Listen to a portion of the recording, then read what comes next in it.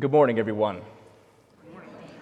As Mother Leslie indicated earlier, I am Father D.J. Griffin.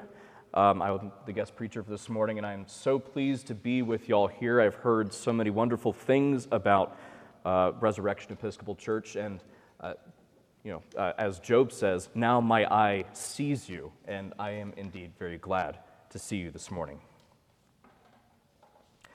Follow me, and I will make you fish for people. Brothers and sisters, the call of God is the most unexpected and wonderful thing in the world. I can speak from personal experience as a priest that both of those things are entirely true. The call of God is unexpected in a subjective sense. The person being called, more often than not, never sees it coming. Can you imagine that Peter, Andrew, James, and John went into work that day on the Sea of Galilee expecting Jesus of Nazareth, this rabbi, to come up to them and say, "Follow me, and I will make you fish for people"? Even more, do you think that they expected that they would drop everything they were doing in that moment? In the case of James and John, leave their father by himself, and they would indeed get up and go follow this man who had come seemingly out of nowhere. The call of God is unexpected to those whom he calls. But it is also unexpected in terms of who God does choose to call. Think about this. If you were putting together a ministry team, a ministry leadership team in particular, would you choose a set of people who were uneducated? More importantly, would you choose a set of people who had no leadership skills or experience whatsoever? A set of people who had no experience in ministry to even speak of?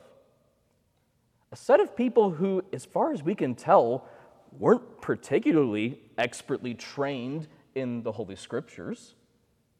Would you choose such a group of people to be on your ministry leadership team?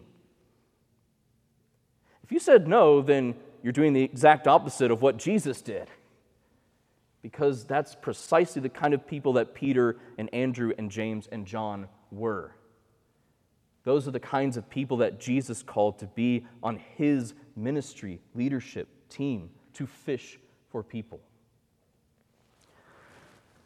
God cannot be put in a box. God cannot be bound by our rules.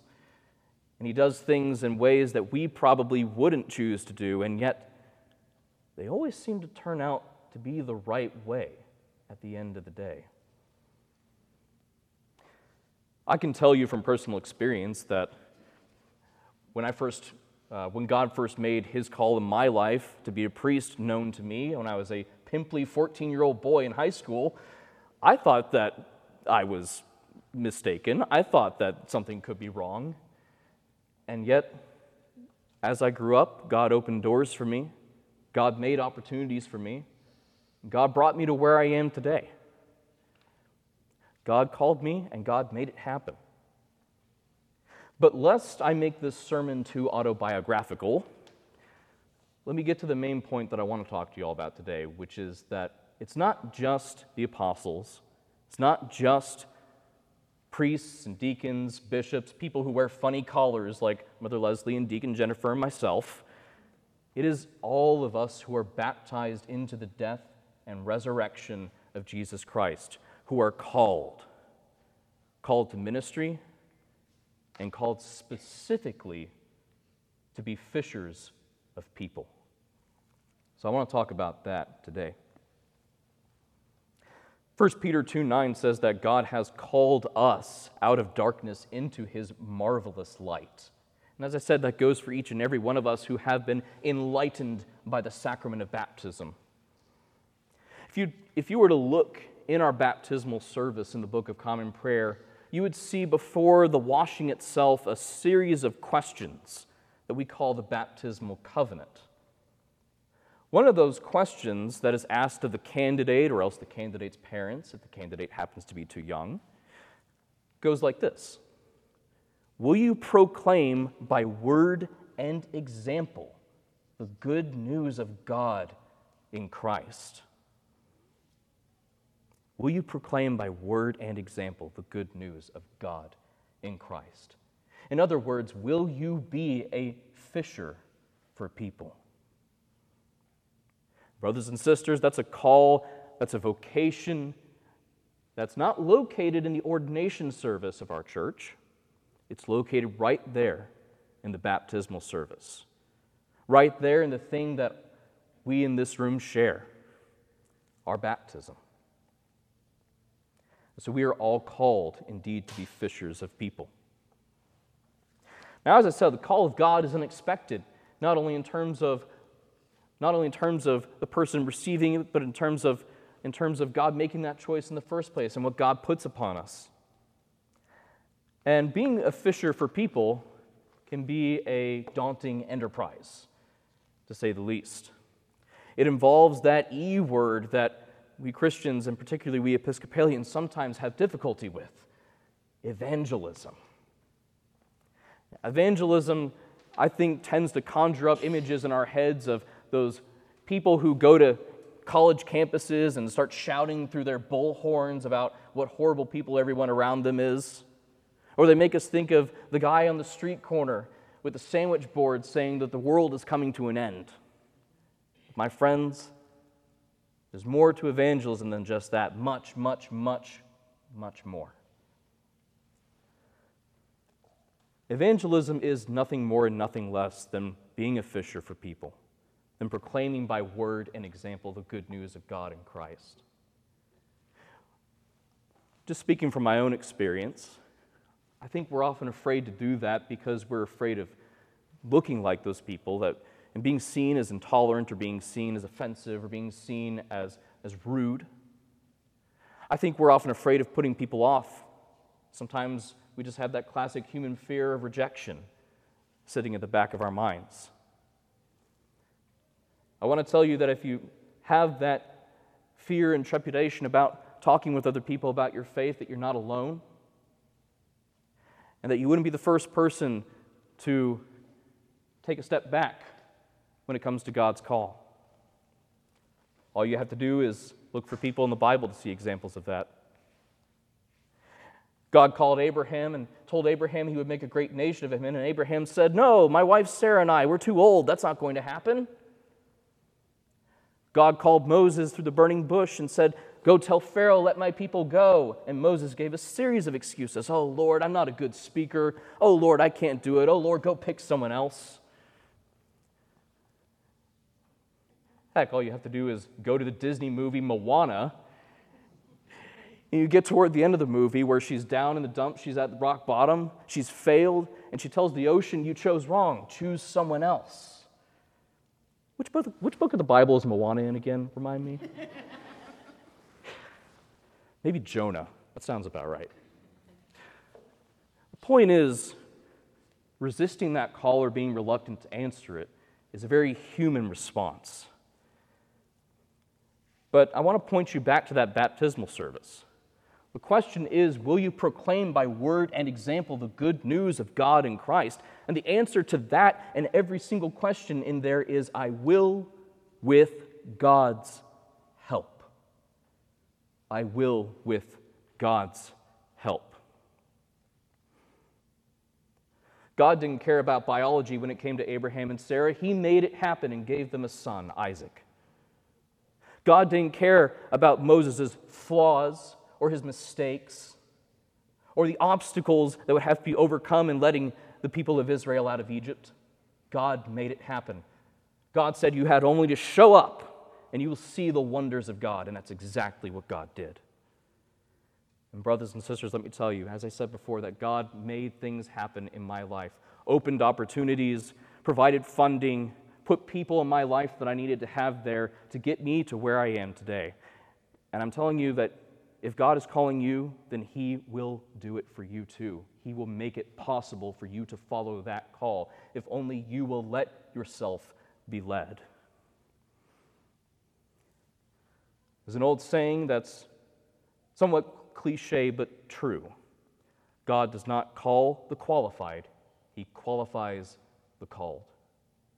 Jesus didn't care about the qualifications or lack thereof when it came to Peter and Andrew and James and John. He called them and he gave them what they needed to do their jobs. And he gave them the Holy Spirit to be in their hearts, to guide them into all truth, and to give them the words that they needed to say at the right time. And brothers and sisters, he will do that for you too. At the end of the day, talking about our faith isn't hard.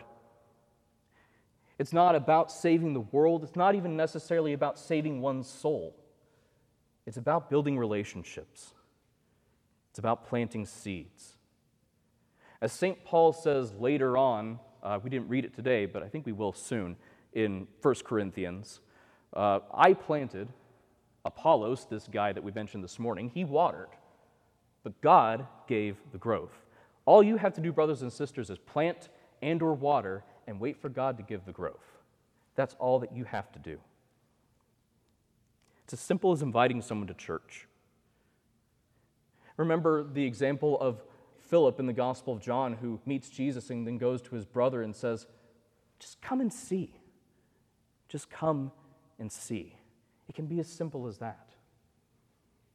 But it also helps, I think, to remind ourselves that we're not selling something. We're not selling ourselves. We're not even selling the church per se, even if we're inviting people to church.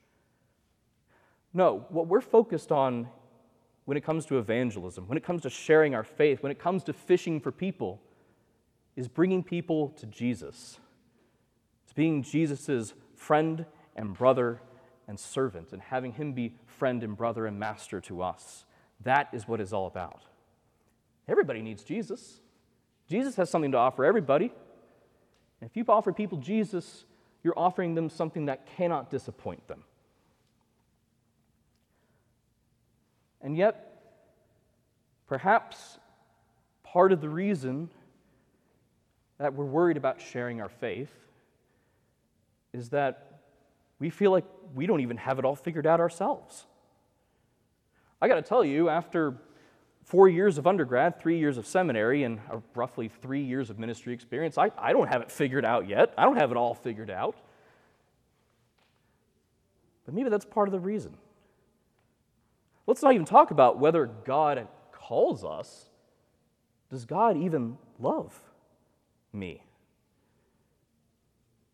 Brothers and sisters, that's a question we need to remind ourselves the answer of over and over and over again. And if we remind ourselves of the answer to that question, then we will be empowered all the more to share that answer with other people.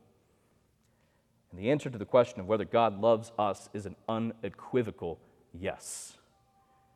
That's part of the reason that we gather here every Sunday, to hear the word proclaimed, to receive the bread and the wine, to have fellowship with our brothers and sisters. We come here to be reminded that God loves us. We come here to be reminded of the truth in 1 John 4:10. In this is love, not that God loved us, not that we loved God, but that he loved us. Not that we loved God, but that he loved us and sent his Son to be the atoning sacrifice for our sins. And of course, that other great Johannine passage that gets held up by a man in a rainbow wig at every football game, John 3:16, for God so loved the world that he gave his only Son, so that all who believe in him should not perish but have eternal life. There's not some proposition or some argument that can tell us or anyone we talk to that God will love them. The proof at the end of the day, the living, tangible, historical proof that God loves you and me is Jesus of Nazareth, his life, and in particular his death on the cross and his resurrection from the dead. Brothers and sisters, that life, lived, died, and risen again, changes our lives. It could change the lives of everyone in the world. That's all you need to tell people. That's all people need to hear. So go out, fish for people, and may God make each of us bold. In the name of the Father, and of the Son, and of the Holy Spirit. Amen.